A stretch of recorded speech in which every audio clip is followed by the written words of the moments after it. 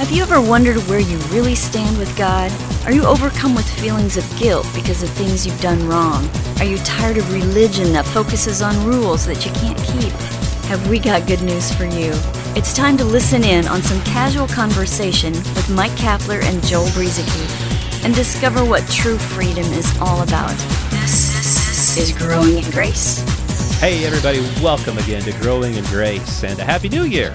Hopefully you're having a great new year, starting off this 2017. I'm Joel Brieseke along with Mike Kapler, the Growing in Grace podcast. You know, Cap, last week we had a Merry Christmas podcast. The week before that, we had a podcast that was entitled If We Sin Willfully. And it was based on Hebrews 10:26 that says, "For if we sin willfully, after we have received the knowledge of the truth, there no longer remains a sacrifice for sins." Well, prior to me even posting that podcast, I had a conversation with someone on Facebook about that. And then after we posted the podcast, some more comments were shared.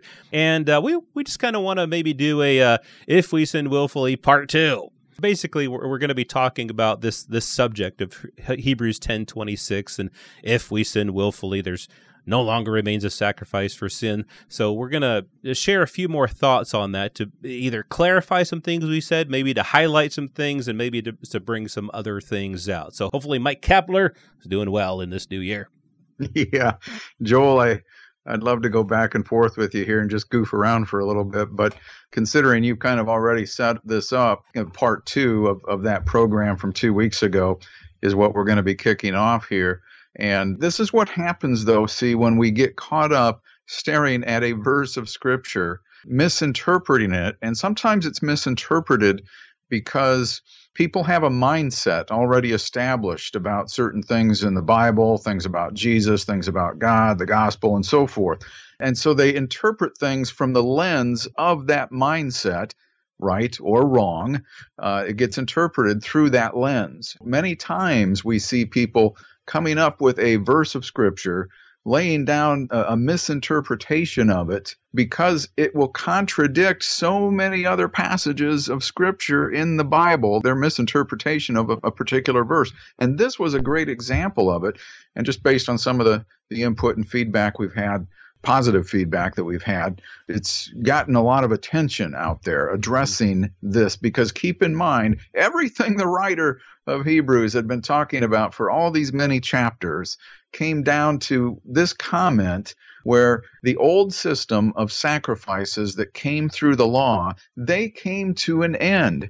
And so you don't go down that path anymore, the animal sacrificial path, the blood of innocent animals being shed, because it did not work. It did not meet the need.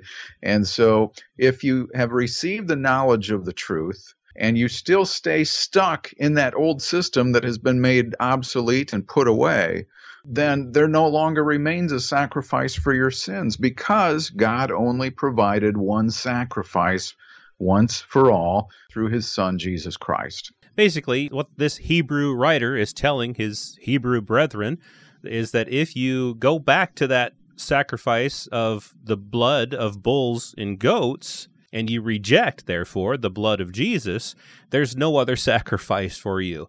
The writer is not saying that if you sin, Jesus' blood doesn't cover you. Now, here's the thing. Here's the comment that we received, and we did get a lot of feedback on that podcast, many shares, many likes, and all that, retweets and things like that. But here's something that somebody said in regards to Hebrews 10:26. She says, "If we continue in sin after we have been given the truth," and I'm quoting here, "there is no more sacrifices that will cover us. Yeshua's one great sacrifice does not cover willful sinning." I mean, that just is a very breathtaking statement. I mean, just imagine that.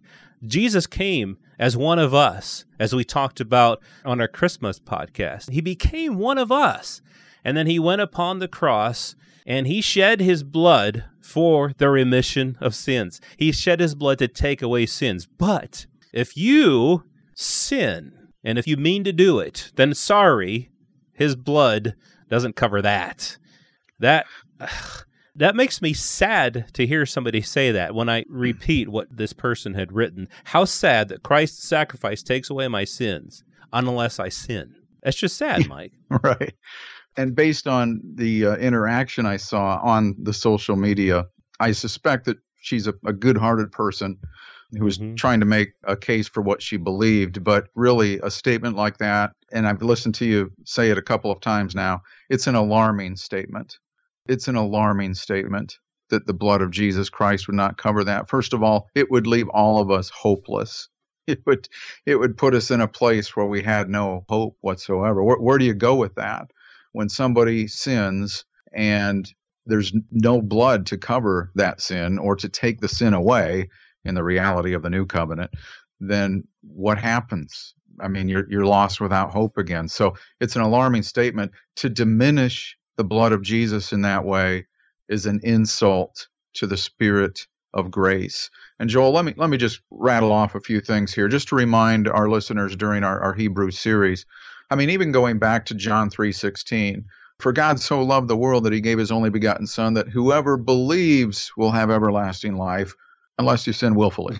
Of course, it doesn't say that at the end. There's no fine print. There's no tax title or license to any of that. You can find so many places in the Scripture that talk about believing by faith, receiving this gift by belief, this gift of eternal life, that Jesus did all that was necessary for us to inherit forever. Jesus said in John 6:47, I say to you, he who believes has eternal life. I am the bread of life. Eat me. And so over and over again, we see this. I mean, even in the book of Acts 13, this was Peter speaking. Let it be known to you, therefore, brothers, that through this man, Jesus, forgiveness of sins is proclaimed to you. And by him, everyone who believes is freed from everything from which you could not be freed by the law of Moses. Again, there's no fine print in there after that. There's no condition attached like what you would find under the law in the Old Covenant. There's none of that. Here's a few more nuggets, and then I'll get you back in here, Joel. But these things were going through my mind when you see somebody trying to fight this thing with the blood of Jesus Christ. God will be, this is just from the book of Hebrews, God will be merciful to our iniquities and remember our sins no more. Period. With his own blood, he entered the most holy place once for all time, and get this, secured our redemption forever. It's eternal. Hebrews 9:12. By the power of the eternal Spirit, Christ himself offered himself to God as a perfect sacrifice for what? For our sins. For our sins, Joel. And then finally, Hebrews 9:27, but now once for all time. Once for all time, he has appeared at the end of the age to remove sin by his own death as a sacrifice. And we can go on and on here, but the point is that the writer of Hebrews is making his point, laying out his case, showing us that a new covenant had been established upon better promises. And therefore, if you are going to sin after receiving the knowledge of the truth, any kind of sin whatsoever, there no longer remains a sacrifice, because if you're going to trust in the old system that God has brought to an end, you're out of luck. God provided one sacrifice, and that's the one we look to, not the old stuff, not the old covenant stuff. That's in context what the writer was talking about. Yeah, and what you're saying makes me think of Romans 3. I'll read this according to the not-so-correct version. It says, but now the righteousness of God apart from the law is revealed, being witnessed by the law and the prophets, even the righteousness of God through faith in Jesus Christ, to all and on all who believe, unless they sin. No, actually it goes on. For there is no difference.